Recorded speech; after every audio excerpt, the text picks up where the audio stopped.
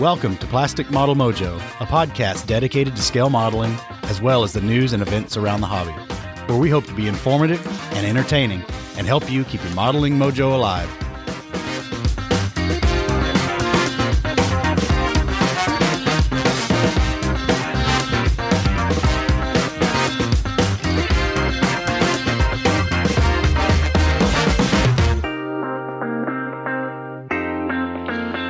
All right, Dave, it's the last episode of the year, man. Episode 80. How you doing? Well, I'm doing good. I mean, did you ever think we'd hit 80? Hell, it's amazing. Been a long time, brother. I know. Well, holidays aside, what's up in your model sphere? Holidays are part of it. It just, as I've referred to in past podcasts, I refer to Thanksgiving to New Year as the dark time, and that I don't get much modeling or modeling related stuff done. This past 2 weeks, I was occupied with other things, buying gifts, wrapping gifts, scrambling to arrange and rearrange Christmas plans, though not as bad as you were. But I did get modeling related stuff done.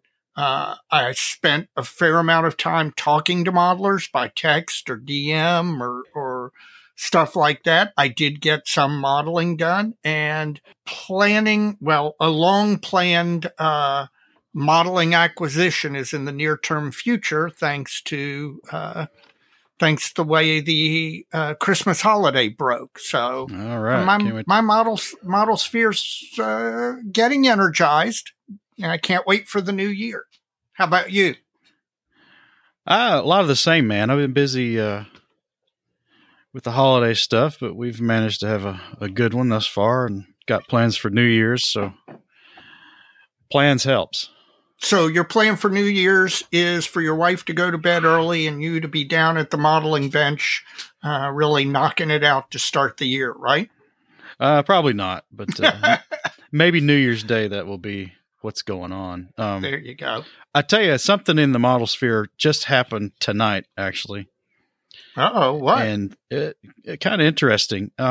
My wife has, through the passing of her uncle Thomas several years ago, and then her parents downsizing, and then her brother moving, and she's acquired all these boxes of stuff that are just troves of family photographs and memorabilia from her grandmother. Yeah. Now, her grandmother was a WAC attached to, I think, the 9th Air Force. Oh, really? And met her grandfather over there in theater, and he was in one of the airborne units, not like the 101st or the 82nd, but like, gosh, I can't remember. It's a Dragon's Head. It's 17th Airborne. Airborne Corps, actually. Right. Attached to a field artillery unit that was in support of the 101st, and he was at Bastogne. Anyway, they got married in France and all that stuff. But anyway, she's on the couch while we're watching a movie and starts handing me all this stuff, her pay book, her enlistment card, all this other stuff. And then she hands me this photograph, and it is a crew in front of with their feet up on a bomb. The bomb says "With Love," and behind them is a B-26 Marauder, just forward of the engine nacelles, so you can see the hip guns on it, and right, and the nose turret and the nose art. Yeah. Now, this B-26 is the Rock Hill Special. Okay. And I jumped online as soon as she had me this photograph. And coincidentally, our buddy Inchai, Jeff Groves, in one of his blog posts, put out a bunch of color B-26 photographs. Yep. Photographs around that bomber group. And there's a different photograph, almost the same pose, in color, on his website of this exact aircraft. Really? Yeah. So now I'm really curious what was the fate of this aircraft. There's a real good B-26 kit, man. 72nd scale. Well, according to Jeff's website, this is a C model. Oh, okay. So I don't know what that means versus the available kits.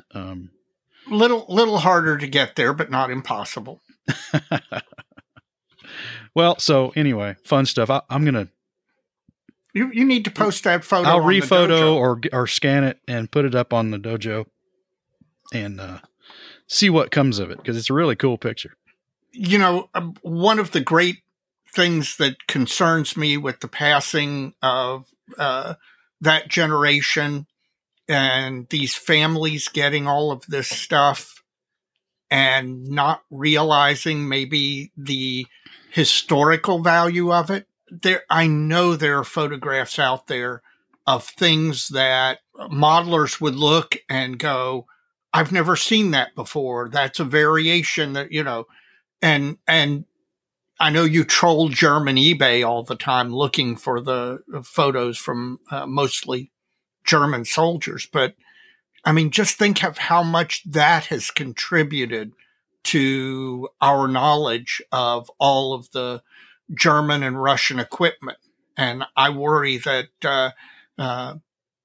there's a similar trove that that's going to disappear in the U.S. Well, it'll probably surface somehow eventually. A lot of it will. I hope so. I hope it just, I mean. What percentage? I don't know, but. Yeah. I have nightmares about people throwing their grandfather's World War II photographs away.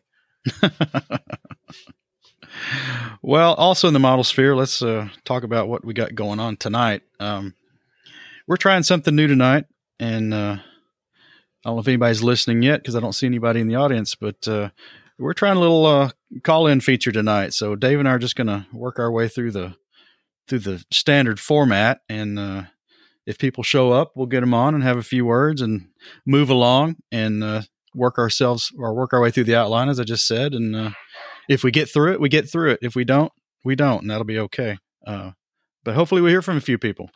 And one of the things is that, you know, we talked about the change to software that we went to, which is the current software we're using, and the expense of doing it and all. And one of the reasons that really Mike wanted to go to this software feature, in addition to making editing a little easier for him, is the fact that it has this feature. And since it has it, we're going to try it out. This is the first time we've done this. And we're going to kind of work without a net and see what happens.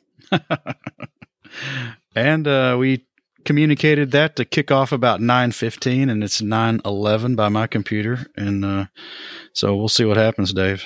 Okay. Well, this wouldn't be episode 80. Actually, it wouldn't be any episode without a modeling fluid. Did Santa bring you modeling fluid? I don't know if Santa did. My mother-in-law did. Well, okay. She can stand in. Oh, excuse me. She got me a bottle of Michter's Kentucky Straight Bourbon. Oh, nice stuff. Yeah, this is a pretty good one. I think I've had it on here before, but... have you had the Michter's before? I don't remember. It's been a long time, because I know I haven't bought a bottle in well over a year.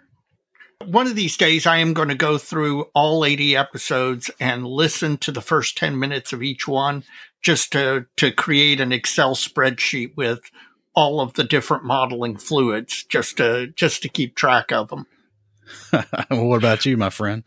Well, yeah, I got a modeling fluid, and it's a beer. Yes, or it is. Or maybe a cider. No, it's a beer. This is Atomic Amber from Apocalypse Brew Works, and it's out of Louisville, Kentucky, believe it or not. I've never heard of this place, never heard of this microbrewery. I was shocked when Apocalypse Brew Works turns out to be a local. It's an amber. It's it is your classic American beer, but it seems to have a little more body. So I'm going to enjoy this during the episode, and at the end of the episode, we'll talk about how it turned out. Well, I've got a sticker from Apocalypse on my spray booth, and I don't remember where I got it. Do you really? I wonder where the heck it's located. Well, it's in Louisville, Dave. Yeah. Oh, down in Melwood, down in New Lou.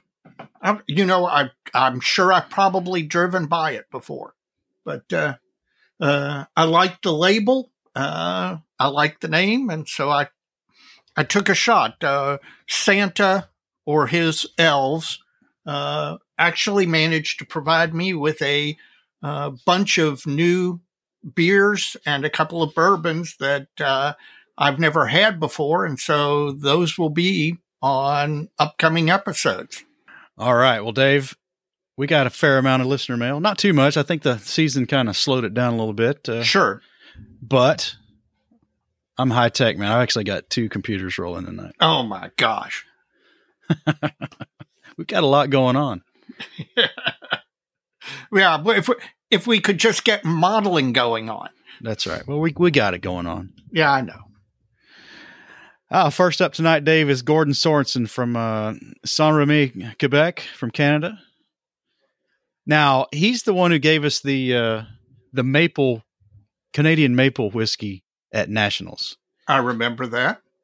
Now, since we featured it, we were kind of perplexed. We'll put it that way, as to the best way to enjoy that. Yes, because it had a very strong maple flavor and thus was pretty darn sweet. Well, it's undergone a redemption. Okay. My wife tried it in her coffee. Yeah. And now the volume in that bottle is trending down. So that's a great idea. Man, you've got a smart wife, man. I guess so. So, if another bottle happened our way, it would not go to waste. Well, he sent a topic for our Wheel of Conversation, Wheel of Doom, or whatever we end up deciding to call it. Yep. And we'll keep that under the cuff for now. But he also wants to give a shout out to Chris from Obscurico Aircraft. Oh, okay. And what did he do here? Let's see.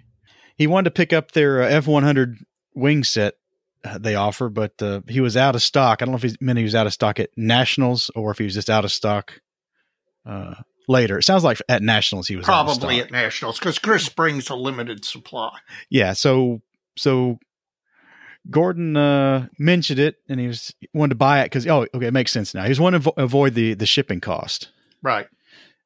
It sounds like Chris from Obscurico. Obscurico, it's hard to say. Obscurico has actually sent him a set of these wings. Well, Chris is I've known Chris a long time. Chris is the editor of the IPMS USA Journal, along with John Heck. He and John do a lot to make that magazine the quality product that it is. And Chris is a really good guy. And Chris has also authored several aircraft related books. I highly recommend any of them. And he also ended up doing some consulting for, was it Steven Spielberg on the movie Red Tails, which, yes, I know the movie, but Chris had a lot of knowledge about the Tuskegee Airmen that he was able to provide the movie makers. Now, their use of it was not, he had no control over that. But Chris is a good guy. He makes some real quality stuff. I mean, he is the definition of a cottage industry because he makes whatever strikes his fancy, usually because he makes a master for his own use. And then he casts it and makes it available to the rest of us. So, I'm not surprised he got that kind of service from Chris. Up next is Mike Stucker, and he gives us a little correction from episode 79. We were talking about the Cubus kit from Mirage, the obscure little armored car. Yes. And he says that kit's actually not new. It came out in 2014. Oh, okay. And I think Chris Medding mentioned that to me in a private message as well. Yes, it's kind of an austere kit. Let's just call it that. Austere. I like that. Well, you know what? That is back when I got back into modeling in 1982, 83.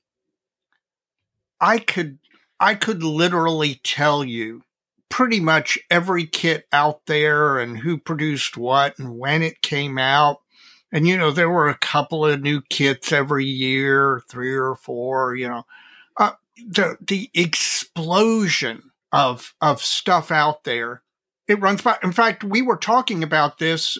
Tamiya announced it's a Stug 4, right? A Lang? Jagdpanzer 4. Jagdpanzer 4. Yes. That announcement just blew completely by not only me, I forget who the other person, it was Ian we were talking with. Well, Ian. And me. Yeah, had completely missed the announcement. Well, it's their lack of pomp and circumstance around their kit announcements. Yes, that's right. Usually you have the something physical besides a photograph of a period photograph, which is typically what Tamiya does. That's all you get. Yeah, hey, we're going to do this year. Here's a photograph of what we're talking about. But it just, so something comes back out as a reissue, I'm if I haven't heard of it before, it's easy for me to make the mistake and think that it's a brand new kit. Well, I saw Brian Dinklau cruise through for a split second, but I couldn't get him on before it went away. So, Brian, if you're out there still, go out and try it again. We could have a bandwidth problem from all the other stuff going on in my house. So who knows? Go unplug the Xbox. That'll solve it. Well, this one showed up on the dojo. This is David Waples from, where's he from? 303 area code. That's Denver. That's the Denver area. Assuming that he actually is in that area code. Now, this was about his UV paint booth. And I think the consensus was that UV was not a cure mechanism for most of our hobby paints. Right. So that's possibly a lot of work for nothing. Unless he gets into 3D printing, then it'd be great to have a 3D cure station. Yeah. Other than that, I put him onto the food dehydrators. That's what started that whole conversation. Right. Because I found a really good video. The guy found a really good one. So you could take all the trays out and have varying height shelves in there to do all kinds of stuff. But as you alluded to, at your pace and my pace, that's the least of our concern. Yes. Is how long it takes the paint to dry. Dust is a bigger challenge than the paint drying quickly enough for me. So, yeah, I have never been tempted to attempt to force the paint to dry quicker. Oh, man. So, David, I think you can save yourself a lot of work. Dave Waples, not you, boy. Oh, yeah. Well, I told you this was light this time, so we're going to jump right to Michael Karnauka. Okay. In New York City. All right. And what's the question? He's always got a great question. Yes. What's the one thing, the one fear regarding modeling that, whether it has to do with assembly, finishing, painting, whatever, something overall about the hobby, a big section of the work we do, whatever, that keeps us from finishing or makes us procrastinate, I guess would be one way to put it. I find myself now, and I think this has varied over the course of my modeling life.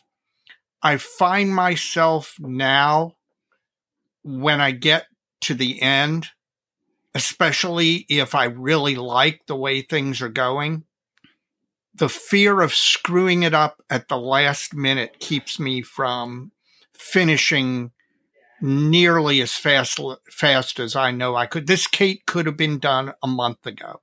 And I am, even though these AK pencils are nearly idiot proof and you can fix any mistake you make, I'm still finding myself being timid in doing them. Now, partly because I want a very subtle weathering, because these aircraft were, in preparation for the Pearl Harbor raid, these aircraft were in pretty darn good shape.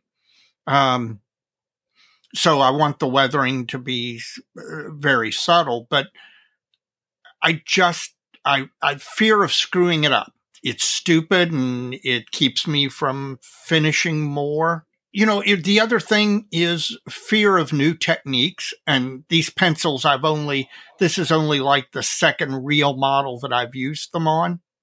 So I even though I've watched the videos and seen other people doing them and, read the book and all the stuff, it's still that fear of making an uncurable mistake at the last minute, right at the finish line.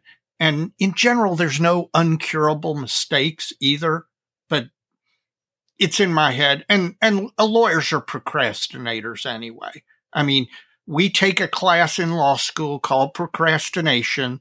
None of us remember it, but we all took it. And it is one of the banes of my modeling existence. And when we get to our New Year's resolutions in a future episode, that's going to be one of my big New Year's resolutions is better time management to stop procrastinating. What's your fear? It's a new techniques, hands down. But I need to mention something else. Matt O'Meara just chimed in. These things must time out, Dave. So I'm going to have to start interrupting. Okay, if that's fine. You're flapping your jaws, but well, thank you.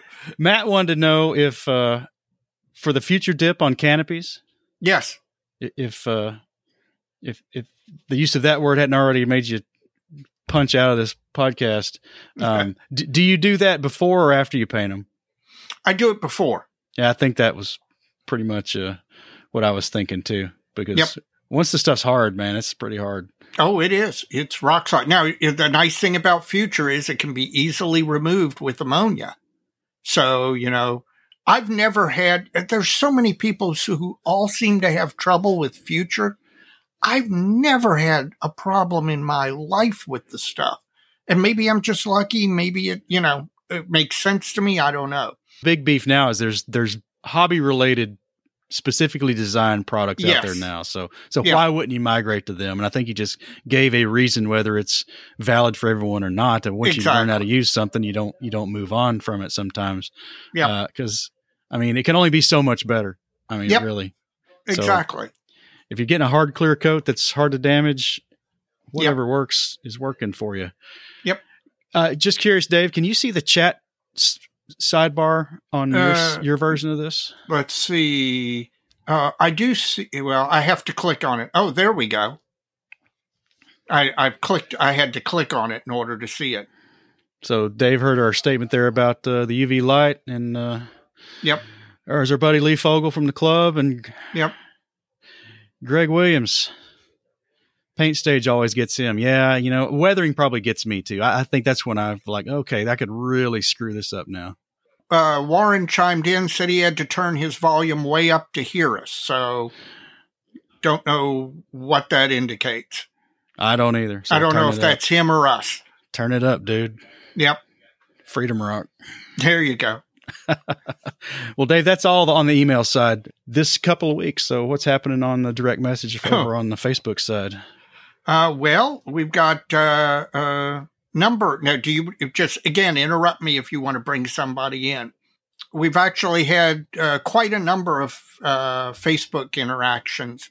Now, I'm not going to acknowledge all the ones who've stopped to wish us happy holidays and stuff like that. You all have all been great. We've had numerous folks reach out, wish us well, and we appreciate that.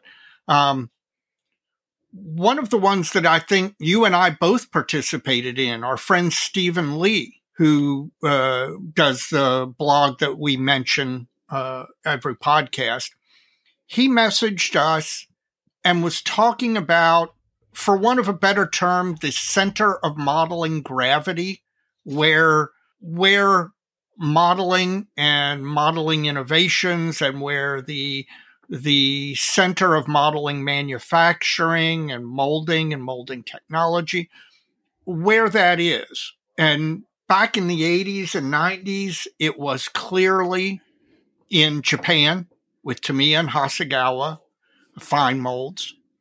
And then it shifted to China when China started developing. And there are all these Chinese companies that popped up.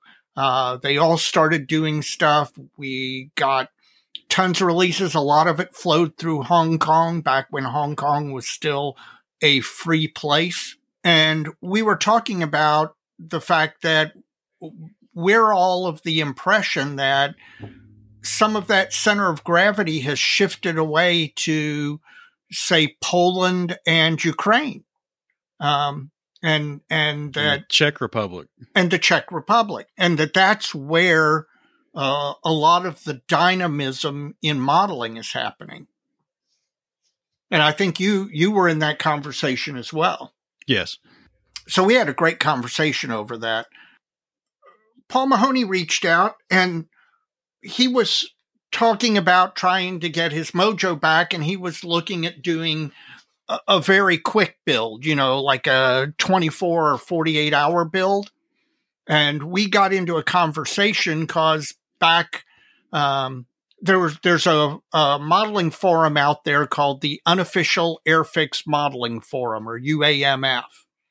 And what the UAMF would do, sometimes tied to holidays like Thanksgiving or Christmas or 4th of July, where you got a 3-day weekend, they would have what they called a blitz bow, or a build that people would attempt to build a model in 24 hours, or if you were a wimp, you were allowed to do it in 2 12-hour sessions over 2 days. And I participated twice. I built a Tamiya Corsair and an Airfix Spitfire Mark 19. It really got to be, it was really fun that people started posting photos of not only the model in progress, but what meal that they were eating when they were stopping to take the photographs. They usually tried to find an unusual clock to put in there so that it memorialized the time. But I will say both times I participated, I did manage to finish the models, but both times I participated, I did find that they actually, it got the juices flowing, or got the mojo going. So Paul and I talked about that, and hopefully he's going to try it sometime. Well, according to the chat window, we've got Greg Williams from Dayton area. Yeah. Dave Waples confirms that he's in the Colorado state there anyway.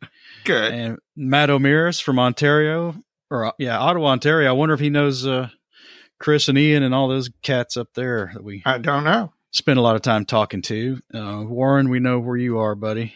Brian Dinklau is on the coast of Jersey, and Warren has a modeling fluid too. So I can't remember, Dave, when we test drove this, what the mechanism was to actually get the link to pop up on my screen. They have to ask. They have to. Okay. All right. They have to request. So one of you, if you want to actually be on and talk, look at your stuff and figure out how to request to join in, because we'd love to actually talk with you. This is one of the things, we've got a lot of great Patreon and PayPal supporters.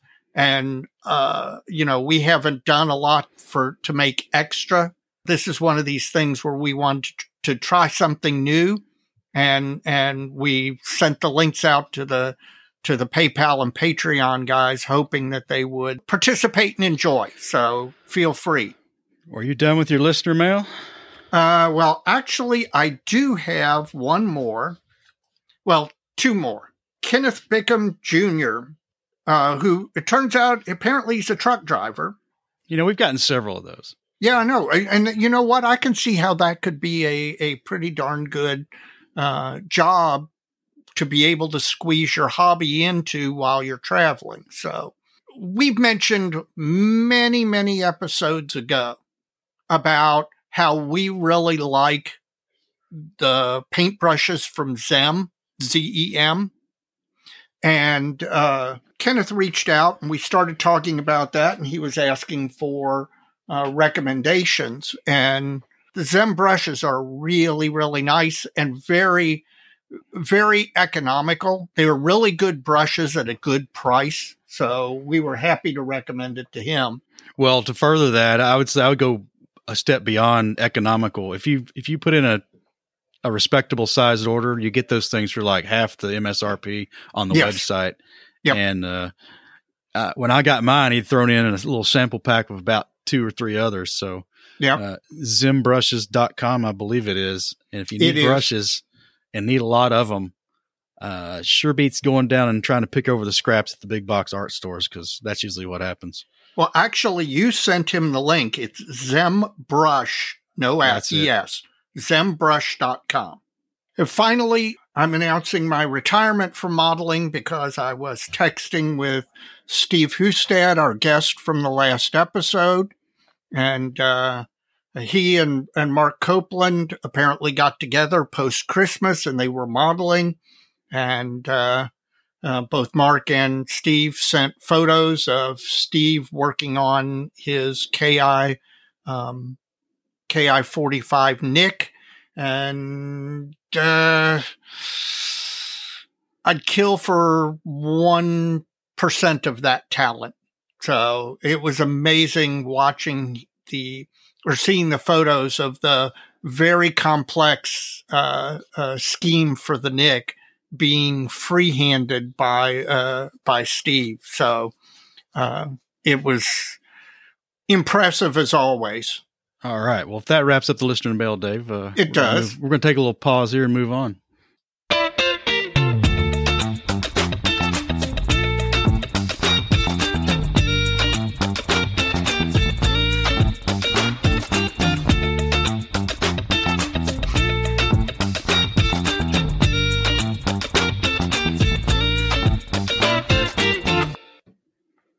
Well, the people in the chat are figuring out how to call in, so hopefully we'll get an actual call here shortly. In the meantime, this is the point in the episode where I ask you to please rate the podcast in whatever podcast app you're using, and to please recommend the podcast to modelers you know who may not even know what a podcast is. You may have to explain it to them. You may have to help them download a podcast app. We'd appreciate it because that's how we get new listeners. We're still getting new listeners, and we keep breaking new records, and it thrills the heck out of Mike and I. So please keep it up. In addition to our podcast, you can find several others at www.modelpodcasts.com. That's Model Podcast plural. That was a consortium website set up with the help of Stuart Clark at the Scale Model Podcast up in Canada to provide a single repository for all the other podcasts out there who choose to participate in the spirit of cross-promotion with us. So check that out at www.modelpodcast.com. In addition to the podcast, we've already mentioned a couple. We've got some blog and YouTube friends out there. We've already mentioned Stephen Lee, Sprue Pie with Frets, and sure, you can go over there and check out what Steve's got going on in his blog. It's long and short form stuff. It's all really good. I don't know if he covered that center of the model universe topic we had over the email exchange. Maybe he will, though. Maybe he'll tackle that one. And I wouldn't be surprised to see him turn that one into a long form one. It's possible. And we've already also mentioned Jeff Groves, the Inch High guy blog. And now he's pretty much everything 70-second scale with a little history thrown in. That's why I found the color equivalent. It's not the same photo, but it's really close. Taken at a different time, but a color photograph from the War of B-26, the same aircraft. So I'm really anxious to get those posted and see what folks might have to say about it. In addition, we've got Jim Bates of Scale Canadian TV.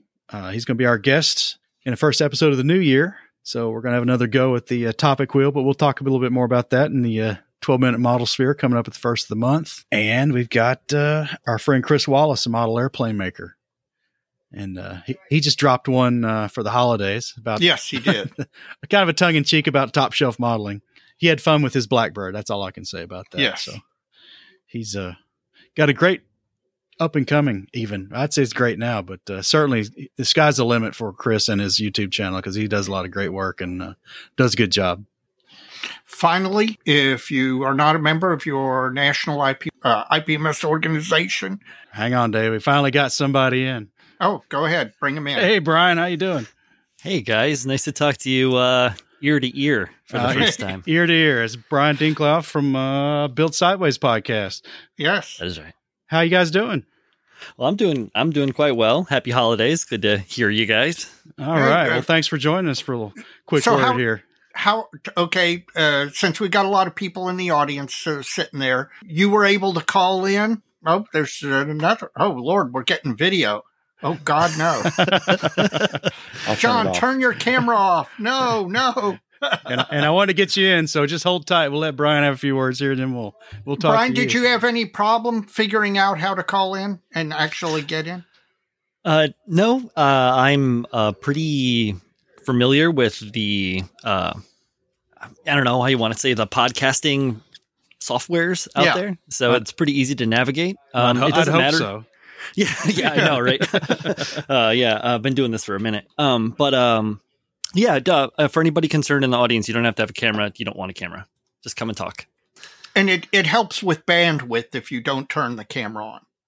I just want to say that I'm happy to be here. It's been a pleasure podcasting alongside you guys as another one of the modeling groups out there. It's always a pleasure to hear your guys' show. You're always witty and fun, and I've always enjoyed your show, like from the beginning. So it's been a pleasure, guys. Well, I enjoyed all the skateboarder pictures you posted recently on your Facebook page. Hey, man. I've been skating since the 80s. Old habits die hard. Hey, Brian, the check is in the mail. Thank you very much. Are you going to be in San Marcos this year? San Marcos. No, that is the Nats this season. No, but I'm going to be going to Milwaukee. That's Wisconsin. That's my old stomping grounds. Or not Milwaukee, okay. Madison. That's my old stomping ground. So I'm absolutely going to be there 100%, but I don't think I can swing a trip to Texas this year, though. All right. We'll see you in a year and change. Yeah, we'll see you in a year and change for sure. Well, I might be able to catch you somewhere else along the way, but we'll see about that. There's a lot of green between here and there. So yeah. All right, guys. Have a good night. You too. Thanks for jumping in. Of course, my pleasure. Cheers. All right. There's John. He's Can muted. you hear us? Unmute, John. There we go. Can you hear me now? Yes. We can hear you now. What's up, man? Thanks for calling in. Hey, my pleasure. Yeah, it's just a little. I figured out finally how to do the whole calling live, and then when I get back out, I'll be in the text part of it. Okay, cool. Well, happy holidays. Yeah, likewise. So are you modeling right now? I was before I called in. Okay, yes. All right. Yes, at this exact moment you're talking to us, but before then, what were you working on? I've got an old shelf queen that I'm resurrecting, trying to kill off. Good for you. I have too many of those, and I've got to find a way to work through that backlog. Now, are you doing it intentionally, or did it just strike you that you felt the desire to do that work on that one again? Well, we were talking about that, and my new plan moving forward is to finish 2 shelf queens before I start a new kit. And when I say finish, that's kind of I take that loosely, so that I could either be throwing it into the well of tears or giving it away or selling it. So I actually managed to sell one of my shelf queens at our Northwest Modelers meet the other day. So that's innovative. Yeah, it was actually a shelf queen that I bought on eBay. So technically, I didn't start it; someone else did, and I bought it for the box art. But because I was able to sell it, it counts as one of the 2 shelf queens that I was able to kill. So right now, I'm working on a Revell. A Revell Jimmy Johnson stock car that I started with my son about 15 years ago. So it's more of a paint mule, but I'm going to try some oil OPR on it and some other things. And that's what I'm working on right now. All right. Well, now Warren Dickinson's jumped in here. Yes. John, thanks for calling in. Yeah, thank you. I'll jump back out. Cool. You take care. Well, Warren's figured it out. How you doing? All right. How about y'all? It's finally warming up here. How much snow do you have on the ground, Warren? We've probably got about 2 inches as of today. Now, how cold did it? Okay, 48 hours ago, Warren's in Kentucky. He's in southern Kentucky. 48 hours ago, we had a real cold snap come through Kentucky. Warren, how cold did it get there for you? I think it was about 10 below for us, not counting the wind chill. That was worse than us. I was 5 below here in Louisville. Yeah, it was between 5 and 10. Believe me, I wasn't getting up in the middle of the night to look at the thermometer. Well, I was actually out at 5:30 in the morning shoveling the driveway because we had because you weren't going anywhere. Well, no, I wasn't, but the wife and daughter both were. So, Oh no, I called in that day. I took vacation. Well, I was lucky that I wasn't scheduled to work that. That was a pre-planned close for our office. So I actually did work from home that day because At least that's what you told him. Yeah, no, I did because there's no getting away from it with a lawyer. There are no boundaries for that type of stuff. Well, what are you working on? Newports and Newports. Oh, the Edward kit, the Edward 172nd kit. Yeah. Oh man, crazy. I am a 72nd scale devotee. It is God's one true scale. It is. World War I aircraft in 72nd scale is freaking insane. Well, when you live in a small house and you have a small budget, it's what you do. I understand.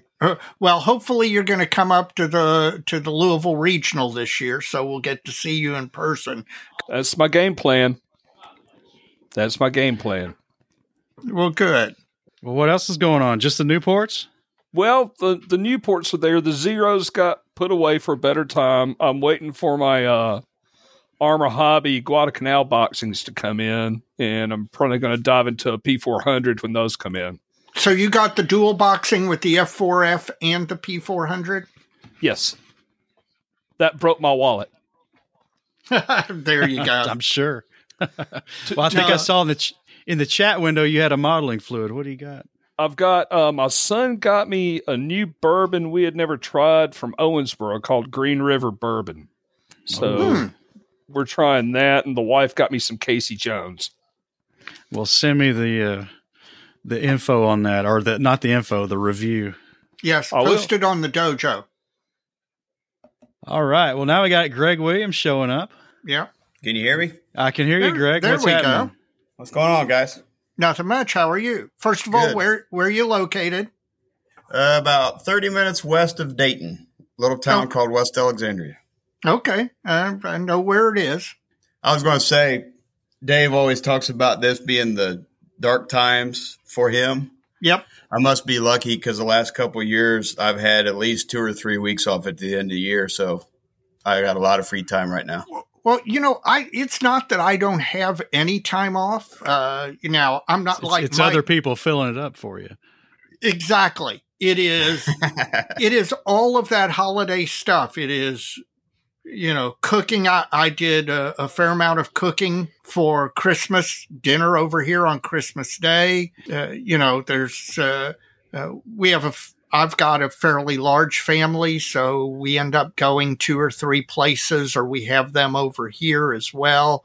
Then you're buying last minute gifts, and it's not that I don't have time off. It's that I don't have the ability to fill it with modeling, which is what I'd like to do. Yeah, I get that. What are you working on? Well, the Das Werk 1/16 Panzer III. Oh, okay. You've listened to the show. So, 1/16 scale. Why did you decide to do this one? More about the content more than the size. Really. Okay. You're a fan of the Panzer III? Yeah.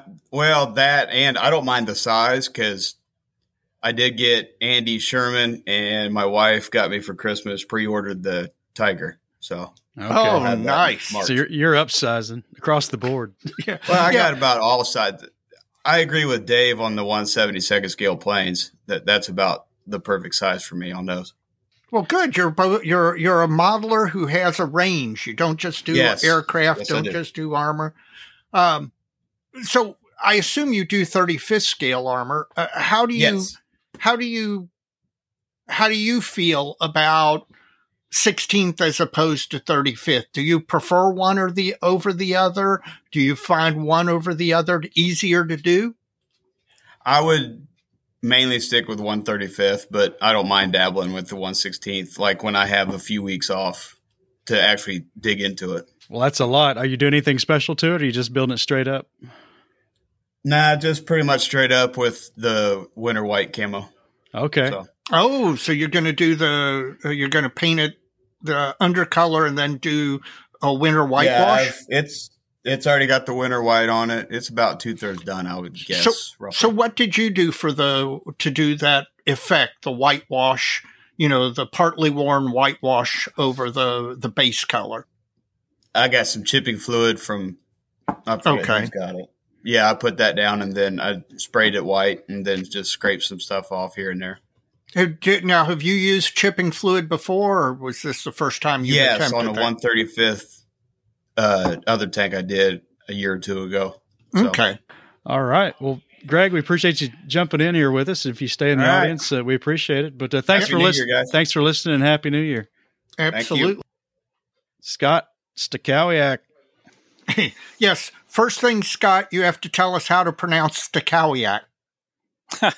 Yeah, actually, there's probably about 5 different ways to pronounce it. I think everybody in our family has a slightly different way. It's like my name. Yes, basket and basket. Are there any others other than those two, Mike? Well, the occasional restaurant hostess says Baschetti. Baschetti. Yeah. Oh, that's funny. At a restaurant, we just go by Stack. S-T-A-C-K. There you go. Make it easy. But I pronounce it Stahoviak. There's also Stakowiak, Stahoviak. Pick your favorite. Now, I assume you are of Polish ancestry? Correct. Okay. How far back do you go? Oh, geez, generations. I would actually love to know more about that part of the family tree. On my mom's side, one of my aunts was into genealogy, and we traced it way back, and even visited the small town in Belgium, like great-great-great-great-grandparents came from. But on my dad's side, unfortunately, I only have it like maybe 2 generations back. But so I'm up in Michigan, maybe like 2 hours north of Detroit, just on the Saginaw Bay, part of Lake Huron. Yeah. But I did work for a small time in Wisconsin, and there was somebody there with the same last name, but no relation. So it appears there's people with the same name in the Chicago or Milwaukee area. Well, the reason I asked is one of Mike and one of our good friends, a member of our local club, Tom Romanowski, also rather obviously Polish. Tom actually grew up in communist Poland and came to the U.S. when he was 17, before the wall fell and before all of that stuff happened. So I didn't know how long your family had been in. Yeah, no, that's a pretty interesting story, but no, for a long time, at least from what I understand. So what are you working on? Well, it's interesting because I recently had to move my model room, so things got kind of boxed up, and I'm in the process of getting it reset up. So now I've got a dilemma because I've got a Testors OV10 Bronco that's in the paint stage, and it's kind of a fairly basic kit, but I was using it more or less just to try some different painting techniques on it. So it's like half painted right now. So my dilemma is, do I continue with that, or do I start on that fine molds F4C with the Michigan International Guard markings I just got from Model Paint Solutions? Okay, finish the model before you start the new one. That's although not to kill you, you're talking as an OV1 or OV10? OV10 Bronco. Oh, the OV10 kit. Yeah. No, and I'm going to tell you this, and I don't live it at all. You should finish the model before you start the new one, but I don't do that. Do as I say, not as I do. Because we'll try. I'm terrible about that. So, well, I assume you're going to end up being in Madison, not in 2024 for the Nationals, right? Oh, certainly. Yeah. In fact, we're going to be in San Marcos.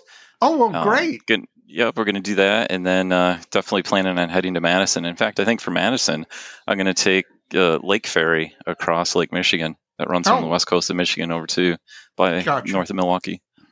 Nice. Drive over. Yeah, I just wish it was closer to the EAA fly-in at Oshkosh, and I was hoping to do two birds with one stone there, but they're too far apart. Yeah. In time. Yeah.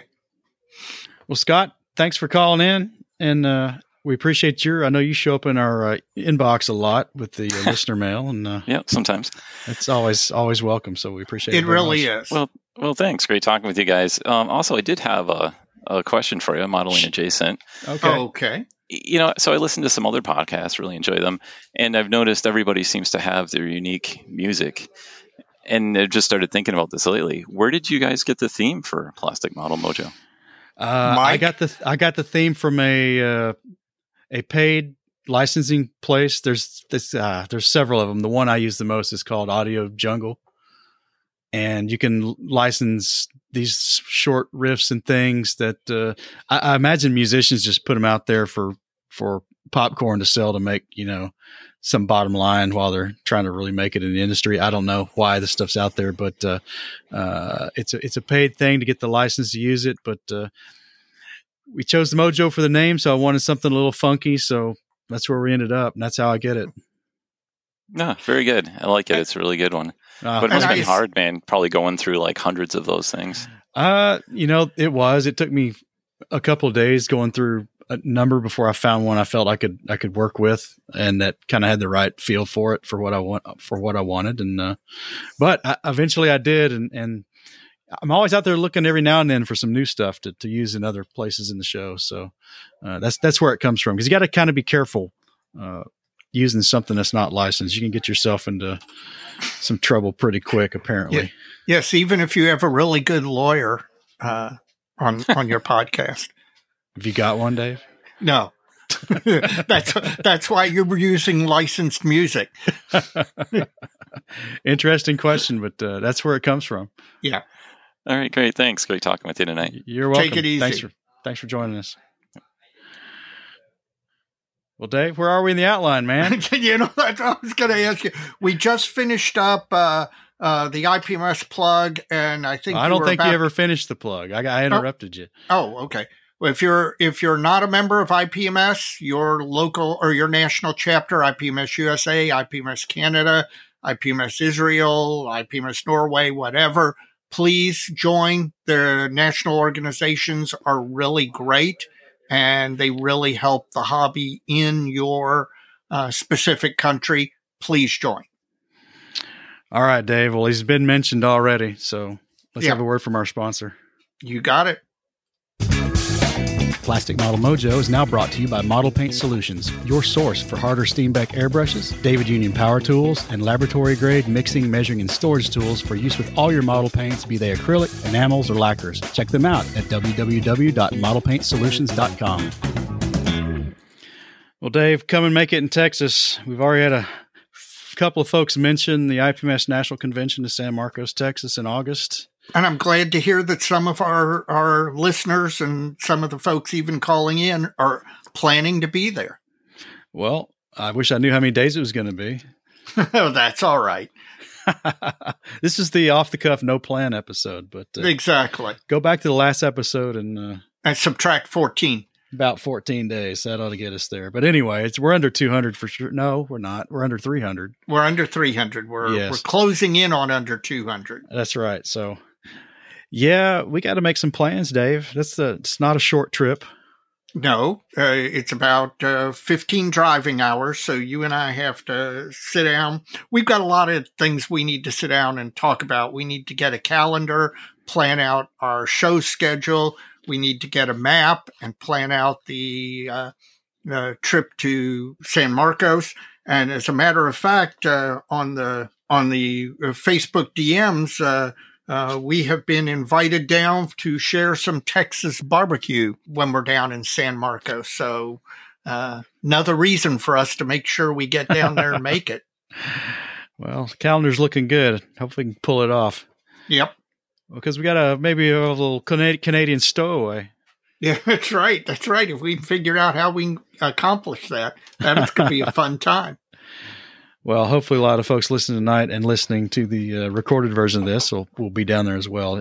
It's always surprising Well, we've done it twice now. It was surprising both times how many folks actually were at the Nationals who were listeners, and so much fun meeting all those people. And one of the most gratifying things for me, because, I'm, again, best 4 days of my year, every year, bar none. And I am a big booster of the Nationals, and I have been singing its praises. There was nothing more gratifying for me to have people come up at Las Vegas and at Omaha and say that this was their first Nationals. They'd never been before, and that it was everything I said it was and more. And that I know how enjoyable a Nationals and how amazing your first Nationals can be. And I love the fact that other people are getting that level of joy. So, yeah, come to San Marcos and then come to Madison in 2024 as well. Well, Dave, if that's all we got for the Nats this episode, it's time for the Bench Top Halftime Report. The Bench Top Halftime Report is brought to us by Tackett Z, our good friend Ed Tackett over in Louisville. Dave, next to you, www.tacketz.com. The must-have tools for the model maker. Now, Ed's got a lot of 3D printed accessories for your workbench. He sells an acrylic paint airbrush cleaner. Be curious what he's got going on in 2023, Dave. Yes. What's up on your bench, my friend? Well, my friend, it is, I was going to say it's all Kate all the time, but it's not quite. The last 2 weeks, it's been mostly Kate. The Kate is, I am down to the point where it is take the masking off the canopy, finish up the weathering, and stick the propeller in and call it a day. It will be done by December 31st. I vow that. So that'll be 3 for the year for me. Heard it here first, folks. But I have not, that's not all I've been working on. As you know, the Moosaroo is coming up. I'm building the Arrma P51. And while the Kate has attracted the vast majority of my attention, I just finished up I made the Arrma P51 spinner and propeller for the version I'm doing, kind of a mini model, a model within a model, because you can, the way the kit's broken down and all, you can completely build that, paint it, decal it and all, and then set it aside as a completed mini model in the context of working on the larger model. And so I actually, other than doing some little bit of weathering, I've actually finished the prop on the Arrma kit. And so once the Kate is completely done, the Moosaroo becomes the focus of my attention, because I'm not going to embarrass you, the former Moosaroo champion, by not finishing the model. It may not win, but it's going to be done. Well, I'm not former until you get beat. Well, that's, yeah. Okay. All right. Well, I will try and make sure that at least we have a completed entry there. I'm teasing, man. Yeah, sure. So what does your bench look like? My bench has been pretty busy up until about a day before Christmas. You saw what I was doing. Yes. I had a goal over this holiday season to get the catapult boom to the point where I can start the weathering. And I think I've succeeded on that, because it's all the pre-shading's done. It's under a satin coat now, and it's had several days to dry. So look forward to starting that in earnest here as soon as I get a minute.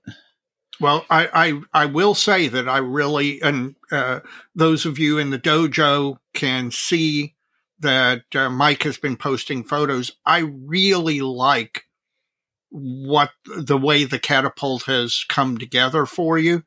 And I think that's a lot of times one of my problems with modelers who build bases or mini dioramas. They actually detract from the model sometimes if the level of effort isn't up to the standard of the model itself. I think you're going to really be able, given what you've put into that catapult, to make it complement the model, not detract from it. Well, I hope so. It's been too long getting to where I'm at, but we're getting there. You'll get there. In addition to that, I've been just chipping away at those Tankcraft tracks for my KV-85 project, and there's going to be a video forthcoming on our soon-to-launch YouTube channel. Now, don't get too excited, folks. Not sure what our YouTube channel is going to be, other than not something that's getting updated every other week. Wait a minute. You're not going to do a Martin drop a video every week, or no. Even he's not doing that now. I think I really that it's going to be more of a when I feel like it, or when when I can get something together and get up there, and we'll just see what happens. I'm going to try it as well. Mike is my Sherpa up this mountain, and I'm going to attempt that as well. There's just so much out there already. I just don't know how to get to the point where I don't think I have to put a dent in that. I'm just going to have to put stuff up there because I think it will be beneficial to people.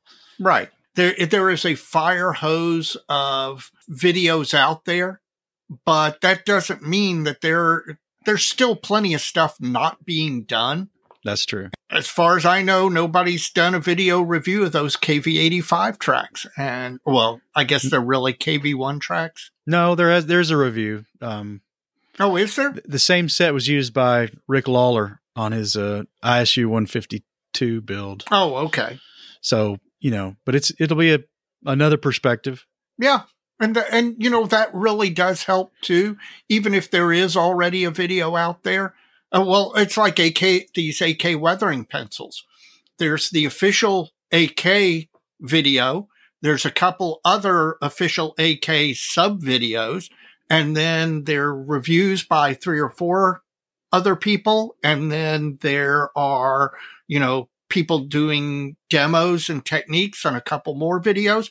All of it's valuable. And I think in this case, they'll be complimentary. It's going to be a plus and a plus. I mean, the tracks are incredible, really. Really? Yeah, they're very nice. That'll be good for Tankcraft. Good.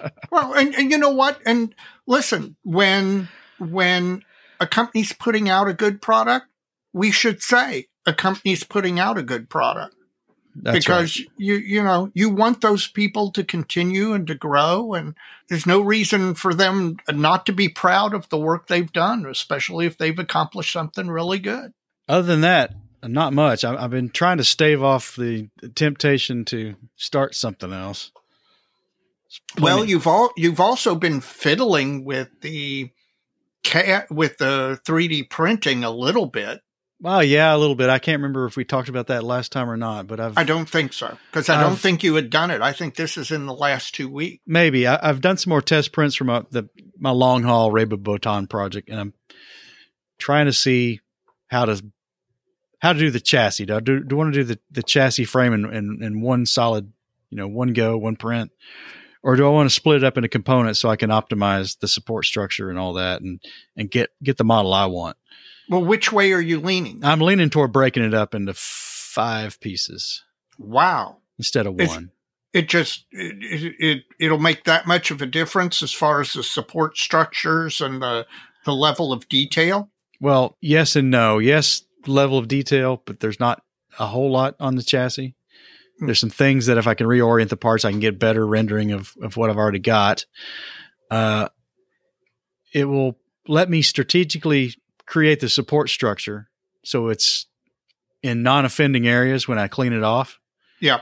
But the problem is it's the chassis. So even if I had some tedious cleaning and got a little lazy with it, is it going to show or not? That's kind of the dilemma, right? It's going to be covered in mud, right? Isn't that the answer all you armor guys have? It's just going to be covered in mud. Toward all you wingy thingy guys. There you go. That's right. The war has started, folks. Well, I don't know. I saw an airplane model the other day on Facebook that had a tarp over the front canopy.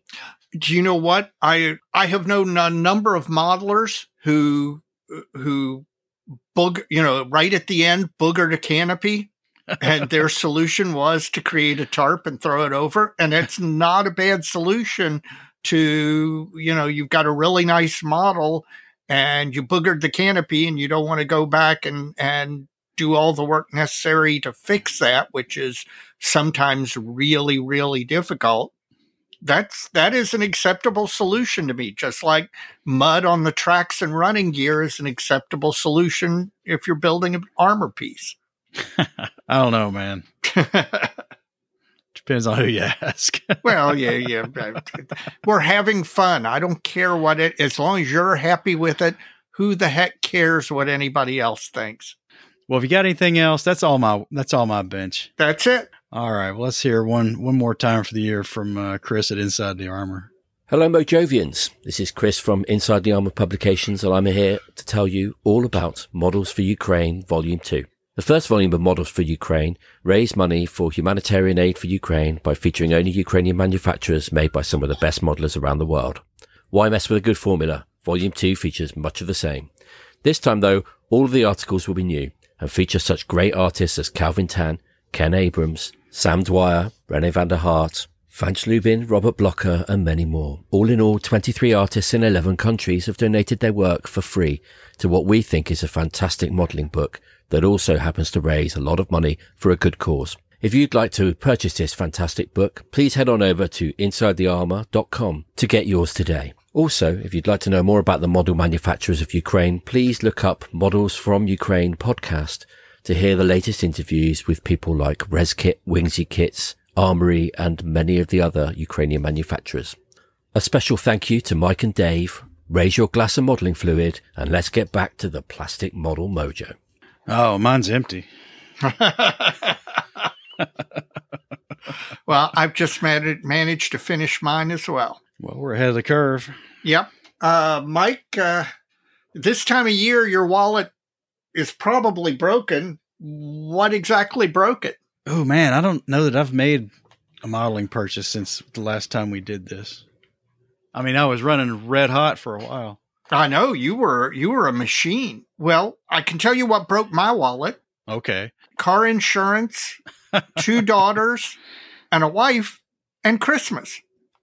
Well, but, I got a wife, but 2 sons. And yeah. Well, I'm sure your auto insurance bill is as bad as mine. I'm thinking, man, something came in the mail the other day. What was it? Oh, I know what it was. I placed a last call order with TMD, Tiger Model Designs. TMD's closing shop for good, and he issued an APB for last call orders to be submitted, I think, by the 31st of December. Yeah, I think so too. And after that, he's not taking any orders, and he vows to fulfill every order taken by that point. So I picked up the early. It's listed on the site as the Model 39 KV1 turret. That's not quite really what it is. I mean, that's when they made them, but it's a U-series prototype turret. It's nuanced, folks. Yeah.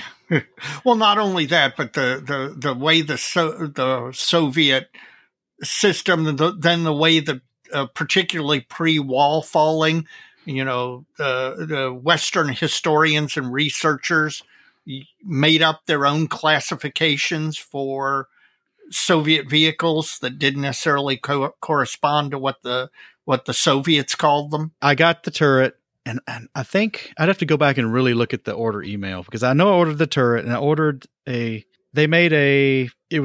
hardware to do the pistol port open. Yes. With the plug hanging on the chain from the internal hardware. Yeah. And the internal hardware, if you want to have that the hatch open, but the KV's got that little single round hatch in the middle. You'd be hard pressed to see it probably, but anyway, it's there. In the box, I also got the early nose armor, the angle that fits over the glacis and the front lower plate. Yeah, on a KV. The early ones had like twice as many fasteners on them. Yeah, and then also a Model 39 hull, which is, doesn't have the coaxial machine gun in the front. It just has a pistol port in the front plate. Yeah. And I think he threw those in. I don't recall ordering those. I have to go back and check that again. But, well, you did say at the time, because you messaged me when you received the shipment, that he had thrown a number of things in as bonus material. Yeah, basically I ended up with everything I needed to, because Trumpeter makes quote unquote Model 39 KV1. It's got some problems. And wait a minute, a Trumpeter kit with some problems? So the net is that the sum of these three parts, you don't really need the pistol port unless you want to do the open one. Right. So the bow angle and the upper hull and the turret lets you fix it all.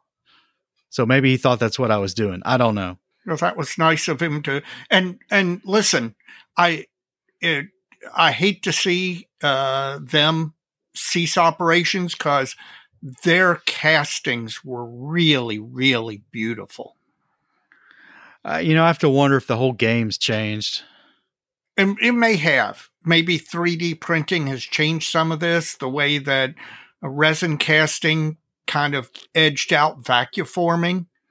Yep. I wonder if 3D printing is doing the same to resin casting. It's possible, Dave. It is. What broke your wallet? Again, other than the things you just auto told me. insurance, 2 daughters and a wife, and Christmas. Actually, not much, because now I suspect this might be true for a lot of the folks out there. This time, about Christmas time, again, I hit the dark time. I have less time to model to begin with. Also, I'm running around trying to get last minute gifts for the wife and the kids and the cats and the dogs and, basically scrambling to do all the stuff that you need to do around the holidays. So really, I haven't purchased much. About the only thing I did was the other day, I placed an order with Dr. Miller for a replenishment of some supplies, some unicorn tears, some retarders, some masking Sol R, just to try and replenish some supply stuff. But I imagine that after the first of the year, do you remember last spring, Mike, you and I were talking, and you were talking about you wanted to acquire you were looking at about acquiring a 3D printer. And I said I was looking at acquiring a Silhouette Cameo. Yeah. Well, you ended up finding a really great deal and acquiring a 3D printer. I did not, because of financial and other considerations, end up acquiring the Silhouette Cameo. But I have found a good deal. I've come into a little bit of Christmas money, and I suspect my wallet is about to be broken by the purchase of that. Not much. No, it's actually a pretty darn good. It's nothing like what you did with that 3D printer. Well, no, that's not what I'm saying. I'm saying the Silhouette at MSRP isn't exactly a finance job. No, it is not. But then again, when you have an 18-year-old daughter who's on your auto insurance, there are priorities. I'll give you that. Only thing worse could be an 18-year-old son. Well, some of their listeners out there are lamenting the demise of Archer Dry Transfers, and yes, Brian Dinklau's got 3 fingers of Woodford. Good job, man. That is a fine modeling fluid. If that's neat, he's going to be feeling good. Oh yeah. Unless he's got a really tiny glass. Well, not only that, even if it's not neat, he will eventually feel really, really good. I suspect in the new year, my wallet's about to get broken a little bit more. So, well, I tell you what, these people are making me thirsty. Me too. So, I mean, we would pause when we're doing this on our own. We're not gonna shut this down, but I'm gonna run an ad here from another one of our sponsors, and we're gonna fill up. And folks, there'll be a pause, but we'll be back. Yes, keep listening. Stay in the audience. This won't be long. Hit it, Mike. Getting the right size base for your model, diorama, or vignette can be difficult and time-consuming. Bases by Bill has the solution with their all-new custom-size display bases. Offering sizes of 4 to 30 inches and any size in between, you choose the dimensions you want and you get the size you need every time. They can also be laser engraved with a unit emblem or custom text of your choice. In addition, shipping is always included within the lower 48 states. Built by modelers for modelers, Bases by Bill has bases and display cases for any type of model and for any size. Visit their website at basesbybill.com to see their new products or to get your own custom-built base case or display case quote. Use the code MOJO at checkout to apply a 10% listener discount to your order. That code again is MOJO for 10% off. Bases by Bill for all your model display needs.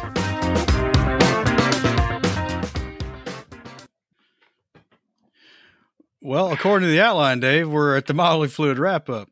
Yes, we are. But that's because we don't have a special segment, because this is a running special segment. Yes, that is right. Is there anyone out there still who's not got in yet or wants to come in again? Yes, if there's one of you that wants to reach out, please. We're getting toward the end of the episode, so we'd be happy to talk a little bit more before we wrap it up. Oh, and it's somebody new. Oh, good. Yeah. Oh. Yeah. It is the voice of God. I mean, Bob. See, that's exactly the marketing that I was looking for right there. Yes. The voice of God. No, Bob. I have to ask you, did you do anything to work to create that voice? Or is it just a natural born talent? That is so crazy that you just asked me that question.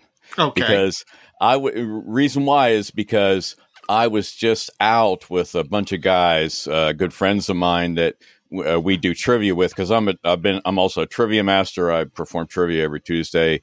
I love online with a group of friends, and I've done it for 25 years. So someone asked me there, well, what did you have to work on that voice?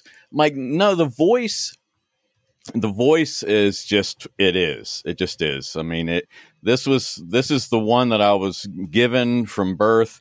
It's also a curse because whispering to me carries across a room.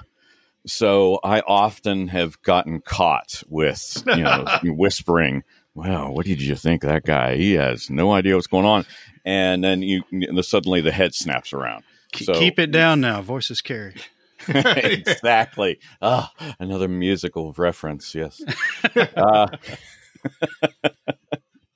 But did you have any voice training? I mean, you're naturally gifted. This nice, deep. I guess it would be classified as a baritone or a bass voice. I guess, as my wife used to call it, bombastic.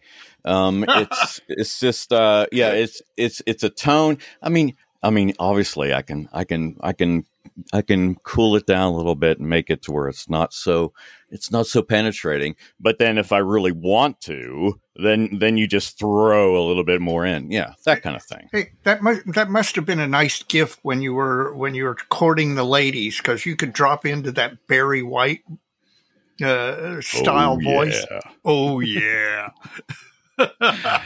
Right. So, and that is why, again, that I have a face for radio, just plays right into it. I met my wife through a newspaper ad, and then talking to her on the phone for like almost a month before we actually met.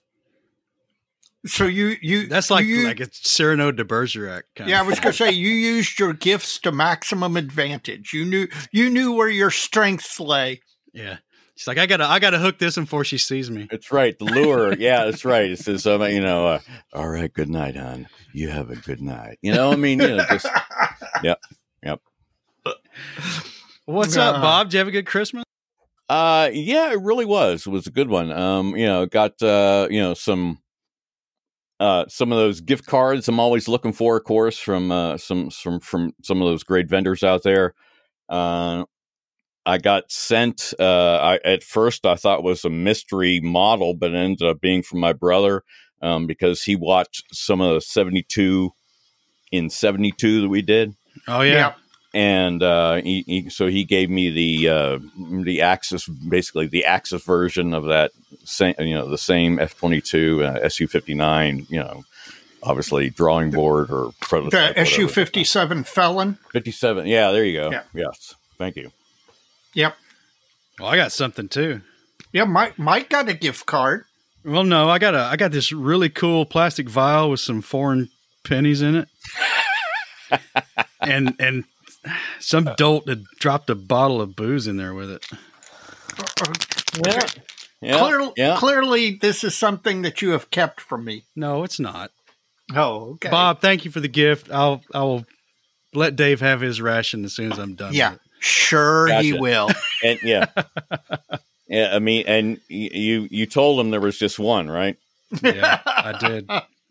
Okay. Good. He didn't tell me anything, Bob. No, yeah, and obviously, a little bit of noise sometimes covers up sloshing. I think I've heard. Did we have a conversation at Nats about me sending booze to France and putting Lego sets in for my friend's kid for this exact same reason? I don't know if we did or not, but when I saw the jar of coins, I smiled because I'm like, yeah, there's a thinking man right there. That's a great workaround. Well, Bob, what else is going on? I know you're building your atom bomb. Yeah, this kit has been kind of a nightmare. Well, what kit is that? It's kind of big. It's a masterpiece models. Is it 12th scale? Yeah, it's 12th scale. I had just finished the little boy, and then this is Fat Man. I bought both of them at my first nationals there in Vegas. And so I finally getting down to actually working them, but this one is really, really tough. It's obvious that the original design and the original plans were using brass sheet and for the fins, and they have moved over to using plastic sheet, and it really made the dimensions kind of off a little bit, and then the fins inside just became a nightmare. It was a lot of work. I pulled it completely apart at one point and then redid it again in the fin area, and just to get it, okay. Well, two questions. One statement, one question. One, I have the Fat Man and Little Boy from Black Dog in 72nd scale. So I'm looking forward to building those. Mm-hmm. And two, the question is, are you looking forward to the Christopher Nolan movie Oppenheimer in March? I am. That looks darn good. It looks really good. I've done some reading, in the past about, the atomic, program and Manhattan Project. And yeah, I'm looking forward to this. I really am too. Yeah, it looks like a good one, doesn't it? Oh, it does. And, the joke, he didn't use any CGI. And so the joke going around is he actually built an atomic bomb and set it off to film it. But apparently, the whole thing is done without a bit of CGI. Wow. So that's good. The physical engineers need to get involved in this again, and just get them out there and building stuff instead of doing it at the desk. There's always a time when CGI looks great, but there's something about you can just tell. Yes, when at least absolutely even as good as it is. Yeah. Absolutely. What's next for you, Bob? Well, I've actually got a Machine & Krieger model that I started that is supposed to be for the group build. So I've got part of that one going. And then I'm also looking at the Proteus from Fantastic Voyage that I've got the complete interior and all the lights and all that kind of stuff. I bought all the extras on it, and I wanted to get to. So again, it's me jumping around to different genres, and that was actually when at the point where we were talking about having a question. That was going to be my question was saying, what do you think? To me, I always think of versatility, but obviously you get better just by building a tank and a tank and a tank and a tank and a tank. Well, I do think jumping across genres does get you some additional skill. I mean, if you build, World War II tank, World War II tank, World War II tank, World War II tank, you can get very good at it. But I do think that by building across genres, you can actually pick up skills that you would never pick up just building the same genre again and again and again. And sometimes those can actually be cross-purposed. I think, for my 2 cents, is that the longer you put off that genre-crossing subject, you do the tank after tank after tank, or plane after plane after plane, that cross-subject just gets a little bit harder. Yes. I think you get set in your ways. But I tell agree. You, the plane glacial pace, I understand, but the plane I've built and the catapult I'm working through, I'm learning all kinds of new stuff, and it makes me think for the next one. It makes me want to do another one of those. And I've got at least one plan, probably two. And then the Musaru last year, the Gundam, while that wasn't exactly my cup of tea, I learned a lot doing it. I kind of got it after I built it. Not sure I'd go there again. But I tell you, as soon as who is it? Round 2? Who is AMT now? Round 2? Something round like 2, that. I think it is. But they're going to drop a new tooled 32nd scale TIE fighter sometime in 2023, and that's gonna be in my stash for sure. That'll be a genre crossing subject for me, because it'll be pretty big in that scale, but not terrible. Yeah, and I think, what do you think, what size? It's 32nd scale, so it's going to be So sorry, you're gonna have to kind of put your brain around your old Star Wars figures and your Kenner TIE fighter, and think it's gonna be okay. Well. It's gonna be big-ish, I guess. It's not gonna be huge, but it'll be about the size of a 32nd scale Phantom. Or I bet the panels on the side will be close to, I don't know, 18, 20 inches tall, probably. Yeah, I would think so. Something like that. And 32nd? I don't think about 32nd. Sorry to butt in, guys. You started talking about Star Wars, and I had to unmute my mic. It's Brian Dinklau's back, folks. Yeah. Hey, Voice of Bob. How you doing, brother? Good to talk to you. Brian, how you doing, man? I'm good, man. Good. Making models, having fun. Yeah. So how big's this thing I'm going to buy going to be? I don't think it's going to be that big. You I think don't a 32nd scale. I'm thinking it's probably going to be maybe 8 inches on the diameter for those panels on the side of the TIE fighter. It's just a standard TIE. It's not like a bomber or anything like that, right? Yeah. No, it's standard TIE fighter. But I'm thinking of the proportions I've seen, like on a 72nd scale TIE fighter, and to get a 32nd scale figure inside the capsule. True. I think the capsules are tight. I think it's going to be pretty big. I'm interested to see how it is, man. It's going to be pretty cool regardless. See, here we are sitting here talking sci-fi models. Folks, we cover the gamut. Well, we try. Well, Bob, what are you? What did you mention it? Did I miss it? Am I flubbing here? What are you? What was it again? You were going to build? We were talking about the follow-on and the Proteus. Okay, that's right. Yeah. That's right. Fantastic Voyage. Raquel Welch in a tight jumpsuit. How can you ever forget that, Mike? Is that in the kit? No, it's in the movie. It is every time I close my eyes, man. Yeah, there you go. Woo! That is a great movie.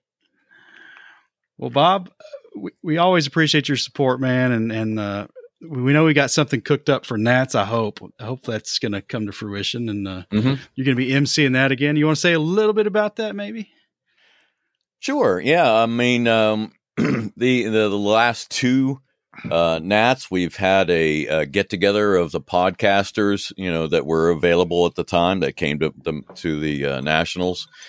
The first time, it was well received, but it was it wasn't a huge crowd. But last year, I think we showed everybody that there's got some real potential in this. People really got in there. They enjoyed it. They loved the interaction. We had 7 teams of podcasters / vloggers there. It ended up being a great show. And everyone, a lot of people got to ask questions. There was a lot of back and forth. There was a lot of fun.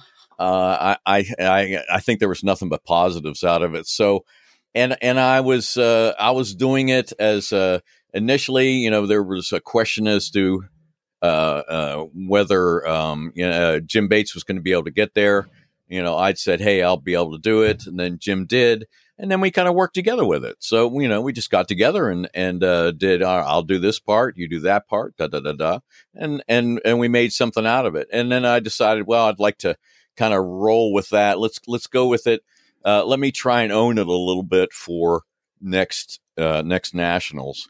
So I'm going to try and just kind of put it together, very similar to what we're already doing, but maybe a little bit more interaction, making sure that we get more of the audience questions, because that's what everyone's there for, is for the people, the audience, and maybe some photographs as well. We'll get some stuff up on a screen, and then we want to make sure that we're going to include a video with this as well, recording at least, streaming even possibly. So we've got some ideas. Well, good. All right. Well, Bob, thanks for dropping in. I know we got a couple more queued up here, and I hate to push you off, but we gotta. You know how it works. You're a radio guy. Appreciate it. Excellent to talk to you, Bob. Have a good night, man. What's up, Brian? You're back. Yeah, I'm back. I realized that I came in real quick. I said Heidi Doody to kind of break the ice, and I didn't talk about any modeling stuff. Oh, well, we got to do that. Yeah, a little bit, maybe a little bit. I mean, we've had a lot of conversations throughout the years or the last 2 years, and I feel like you guys have helped me kind of rekindle some of the aspects of modeling that I had in my youth that I wasn't embracing at the time, because I was a very prolific mecha modeler when I started listening to you guys, and you actually helped me rekindle a little bit of the path that I'm currently on right now. So yeah, well, another kudos, another feather in your cap. Oh, thank you. Are you referring mostly to like the historical stuff you're doing again? Well, yeah, exactly. I'm doing historical stuff. I'm doing these automotive models. Getting into doing the aeronautical stuff, the jets and the planes that I used to do when I was a kid back in the 80s and 90s. That I kind of like got away from because of whatever the things. And that's fantastic, man. But I tell you what, man, don't stop making them flying V-dubs and stuff, because that's no, of course. I mean, that's the thing. Like that's man. When I was a kid, that's what I wanted to do. Was I wanted to produce the things that were in my head, the fantastical stuff. And now I have the life skills and the mechanical skills to be able to actually implement my ideas. So it's super amazing to be able to come back into the genre and have such a good time, and then be able to contribute to the community as well. And I feel like that's just super valuable, Well, let me ask you something, because some of your more, I would, that VW project, it was just audacious. It really was. Thanks. It was no fear. Really cool. No fear. I'm curious, what do you do? What's the day job? What's your background? Well, okay. So I kind of, and I say this on my, my Facebook art page or whatever, that I'm a jack of all trades and a master of none. And that goes to the old adage that it's better than being a master of one. I've always been a builder. My biological father is a carpenter and a craftsman. My stepdad is also, he's a locksmith and a machinist. My step grandfather was, he worked on the railroad, and he also built a lot of bungalows and did a lot of construction. So I have like that influence. My mother is a craftswoman as well, I should say, not to discount. But so I have a lot of influences from my childhood that allowed me to pursue creative endeavors and gave me a lot of opportunities to try to pursue a bunch of different avenues. So I did a little while in landscaping. I did a bunch of time in construction. I've done HVAC. I've done machining. I've done blacksmithing. I've done carpentry and millwork and and a lot of stuff. Like I've been around. And that's the kind of my entire life of the pursuit has given me the confidence that I have now to be able to just say, fuck it, I'm going to go for it. Pardon my French. You can bleep me if you need to, Mike. And, and I'm just going to go for it. And then that's what I do. There's like, you only get one chance. So why not make everything the best that you can? And if you fail, and that's fine because you learn. And you know, Dave, you've talked about that a bunch too. Like, you got to try it. If you don't try it, you're not going to. I just wish I lived it more. Well, that is unfortunately a fate that we're left with as we watch the Christmas Carol, all the time here at the season, and we look at that, but you can't think about what was. You can only look at what is and what can be. Yeah. So try to work towards that. Yeah. Well, your work's impressive, and thank you, Dave and I. We have a belief that, and we ought to make it a topic at some point. I mean, we vowed to, but all of us can learn and advance our skills. But there's like a separation of a certain smaller group of people that are true artists who have some innate thing that they see things differently and they can get to some place that really I don't think a lot of us will ever aspire to. I mean, we can get maybe 80% of the way there. Okay. But, you look at the classical musicians musicians of any genre, artists of any genre or whatever. True. If everybody could play golf, we'd all be Tiger Woods. Right. And it just, it doesn't work that way. And Brian, your work impresses me as one of those kind of next level things. Oh. It really does. I mean, it's stuff that I would never build, but I look at it and I go, holy crap, man. Are you kidding me? It's brilliant. Your work's beautiful, and you ought to be proud of it if you're not. Now, Brian, you have to send a check to Mike, just like we've been sending checks to other people. So now you owe Mike a check. Hands down. No, you don't. Thank you. I greatly appreciate that. No, I'm just trying to do welcome. my best, man, to have fun, Well, if you're not doing your best, I can't wait to when you do. Yeah, really. Because it's going to be Thank freaking you. absolutely killer. But thank great. you so much. Appreciate that. Oh, you're welcome. All right. Yeah. Well, I'll talk to you next time. All right. Take care. All right, dude. I gotta go. You got me sheepish. All right. All right. Take care. He does good work, man. He does. Oh, it's amazing. Just call it like stuff. I see it, man. Yeah. Well, he has, obviously his mind's eye sees stuff that most people don't have that gift. I don't know what it is. Yeah. And a lot of those guys will say, no, anybody can do it, but I don't know. No. I don't believe that for a minute. I absolutely. At the last National, I had that conversation with TJ. I know. And he doesn't know it. He really, really does not know it. Well, yeah, we'll have that conversation. We'll work up that episode and we'll see where that goes. Yeah. Well, Dave, that's the whole thing's been a special segment, and we're getting close to 2 hours here, man. I know. So it's about time for shout outs and to wrap things up. You got any shout outs? You're ahead of the outline there, brother. Oh, didn't we model it? Didn't we wrap up the modeling fluid? No. Oh, okay. Well, we got to, okay. Adam, how do you get in? Scroll up. I think there's some descriptions of, it's not 100% obvious, but if you want to try and get in, go ahead and do it while I talk about my modeling fluid. I had the Atomic Amber. Very good. Very drinkable. Local. It is a more full-bodied version of your classic American beer, such as a Coors or Miller or whatever. Very drinkable. I enjoyed it a lot. So, Mike, how about you? I wouldn't call either one of those you mentioned by comparison as an amber. Well, yeah, you're right. You are right. But as far as anybody who's used to drinking mass market American beer will drink this and enjoy it. And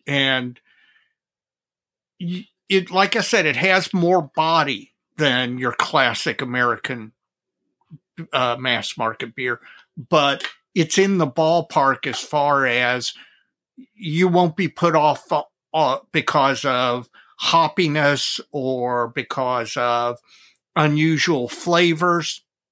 It's very drinkable. I could see drinking that a lot in the summer, so I like it. How about you? Well, the Michter's is some really good stuff. It is. Highly recommend it. Yep. And, the price was right. I got it for Christmas. Here you go. But I changed gears on the refill. Okay. But I won't disclose. That's all right. But it's good. It's pretty good too. A lot different. But what is the proof on the Michter's? I can't remember, Dave. I didn't bring it down with me. Okay, well, look in the show notes because it'll be there. So don't let me forget. I will not let you forget. Well, the fluids are good this time, and sound like a few folks out there listening were having one as well. So yes, which is all the better. Makes the conversation flow. Okay, now I'm not ahead, and we're doing shout outs of the month. So, Mike, do you have a shout out of the month or episode? Well, I want to shout out all these fantastic Patreon and PayPal contributors. It's just real humbling to know folks out there give enough about what we're doing to actually throw a little coin our way and help us out along the way. And it's just, it's great. I can't wait to see what 2023 brings on all fronts, not just this one, but with folks like this is the reason we get to have a 2023 for the most part, because, we got some expenses to pay and all this just helps out along the way. And it's really great knowing we got the support. And again, I have said this again and again. You and I did this. We started, I didn't know what to expect, and the community that built up around it has been just so surprising to me and such a joy. I mean, in the morning, I'm DMing with Dave Goldfinch in Australia about something, middle of the day. I'm getting an email from Steve Hustad with pictures of his latest work that makes me want to cry and quit the hobby. Then in the evening, I'm responding to an email from somebody, a listener who sent in a question or a suggestion or stuff like. And then we go to a contest and we get to meet all these people. This has all been, none of that was nowhere in my mind when we started this was that even a consideration, and it turned out to be the best part of all of this. What you said about that making this type of episode possible, and we've had a few hiccups along the way, and we'll figure it out. It's the first time we've ever done this, and in fact, I'm trying to get somebody in now who we really need to talk to. So, I think he needs Google Chrome. If he doesn't have Google Chrome, we may have a problem, but I'm going to send him an email right now for a direct. I'm sending him a message.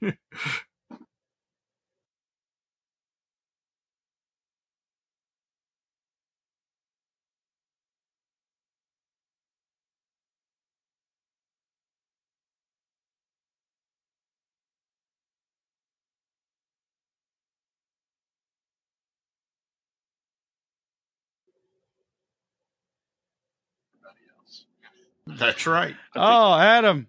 Mike. Dave. Yay. What's up? Hey, good evening, gentlemen. Well, we worked hard to get you in here, man. Well, I heard all the wonderful things you said, and if there was anything you said that was negative, it was when I had the app closed, so I'm not in any way affected. No, we just said that Apple and Safari bite as far as doing this sort of thing. It's just that thing of, now that I've seen it, I've got it. It's straight through on Chrome. Everything worked flawlessly, and it is now. So, look, I managed to have the. If you don't mind, I just want to say a couple of things real briefly. Oh, absolutely. The first thing is, I listened to the last 20, 25 minutes worth of discussion, and I thought this was great, and I really think that. As much as as I love the show and what it's doing, I think that this has just added such a unique dimension to it, because I wanted to talk briefly about the second thing that, and Mike might relate to this, being a 1/72nd scale armor modeler. But last night I tried a twosome, which I've never done in 50 years of modeling. Do you want me to describe how good that was to you? All right.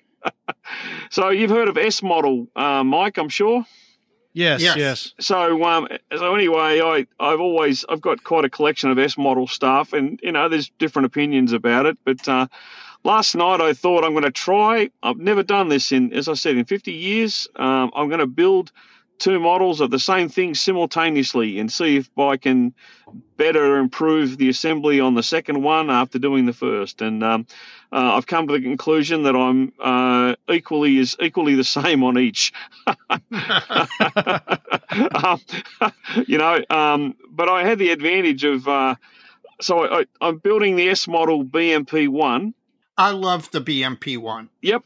Well, so I happen to be out of town at the moment. I'm actually in Las Vegas, away from Texas, and I know that at Battlefield Vegas that they had a BMP1, a 1-to-1 scale version.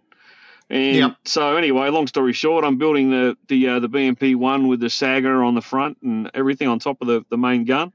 And I thought, golly, I think there's one of those at Battlefield Vegas. So I zip over there today, and what do I find? Lo and behold, exactly the exact same subtype of BMP1 as the S model is built. So I managed to find one or two tiny errors with the kit, but for the most part, it's actually right on the money. And so I think it's the first time in all these years that I've ever done that, where I've had something in front of me that I've said, you know what, I'm going to go check out what the real one looks like just down the street. And anyway, highly recommend the BMP1 by S model. And have you guys tried that thing of building two of the same kit simultaneously?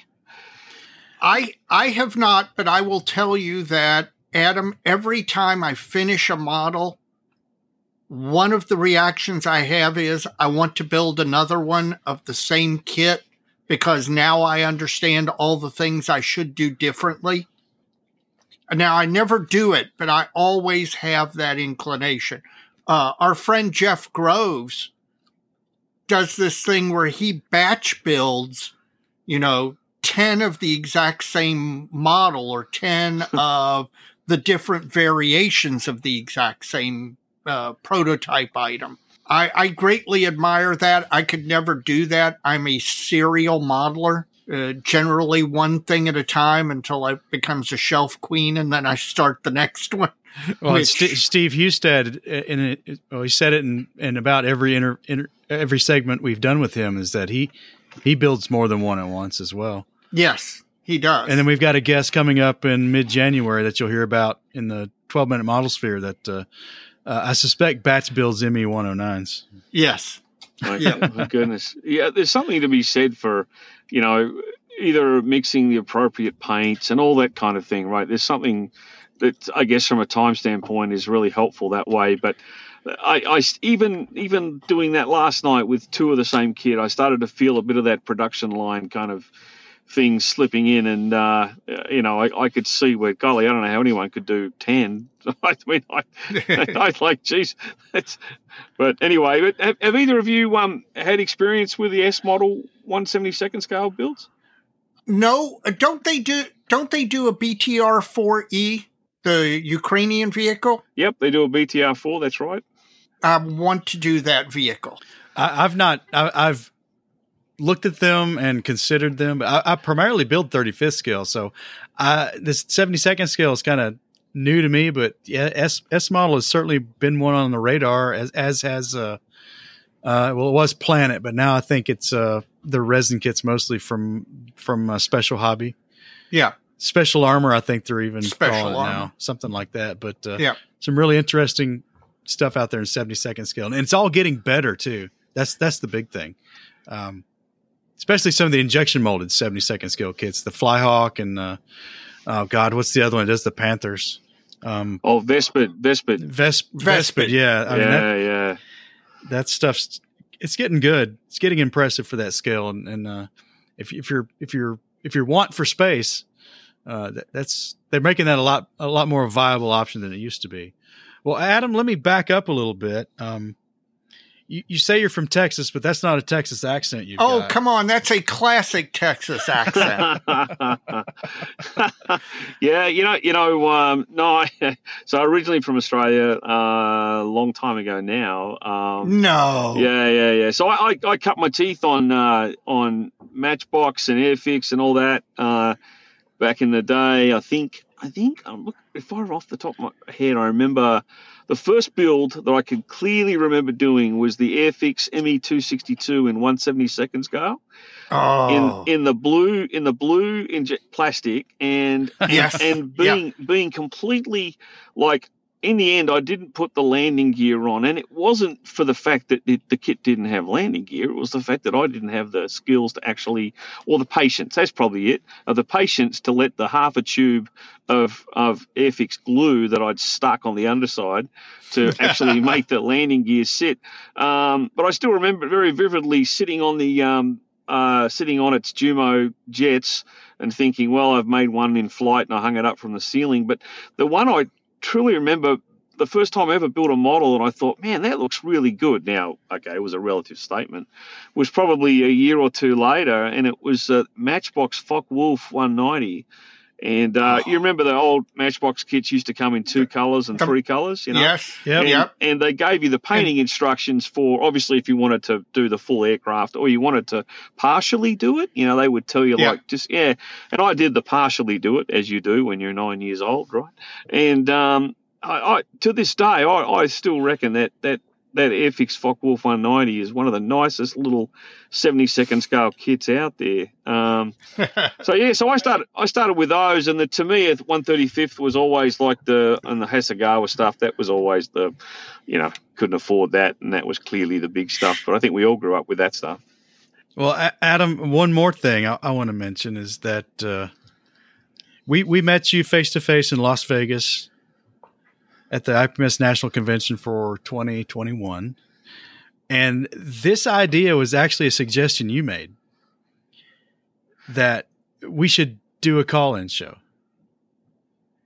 And it's taken 1.5 years to get to where we could actually pull this off. But for the first one, I've got to edit a little bit, but a handful of folks have already heard this live and have called in. We've had some good conversations, some good laughs, and I'm so glad you got in because I don't know, maybe this would have come to us at some point, but maybe somebody would have beat us to it. So you put this bug in our ear to try to do this and thought this would be a good idea, and I thought it would be a good idea too. I just at the time didn't know how to do it. And we got there, and I didn't say anything about it until I sent those emails out. I mean, for 1.5 years, I've kept this under wraps because I didn't want anybody else to do it. And, so, Adam, he's saying it's all your fault. Okay, all right. Well, I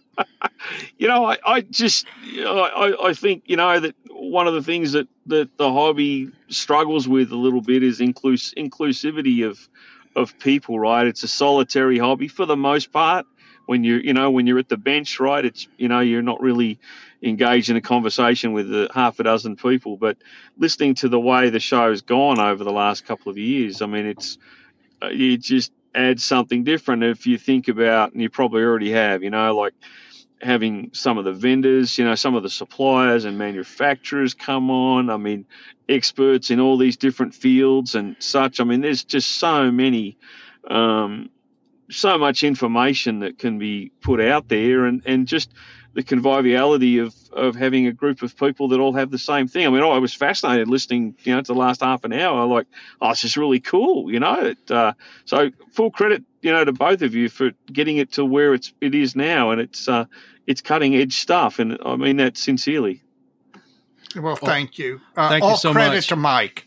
I mean, seriously. Being an Aussie in Texas, I assume we we'll see you in San Marcos, barring no scheduling difficulties. Oh no! You know what? I had 4 devices simultaneously on the hit reservation button come midnight back 3 months ago, and I hit all 4 simultaneously because I thought, what's the worst that can happen, right?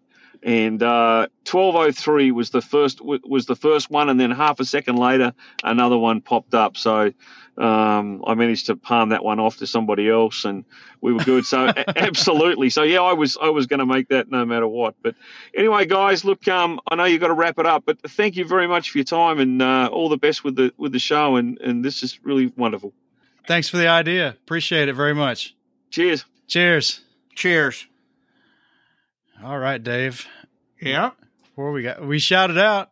We shouted out, man. I think Mike, whenever you try something new technologically, you're always worried. And we did a minor test with this, but we had no idea how it was going to go.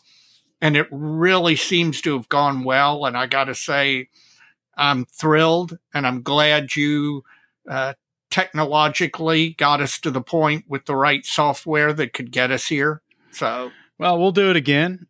Yeah. So I mean, there's no question. Definitely going to put at least one of these on the schedule for 2023. So thanks to everybody who did call in. Thanks to everybody who was out in the audience who didn't or couldn't for technical reasons.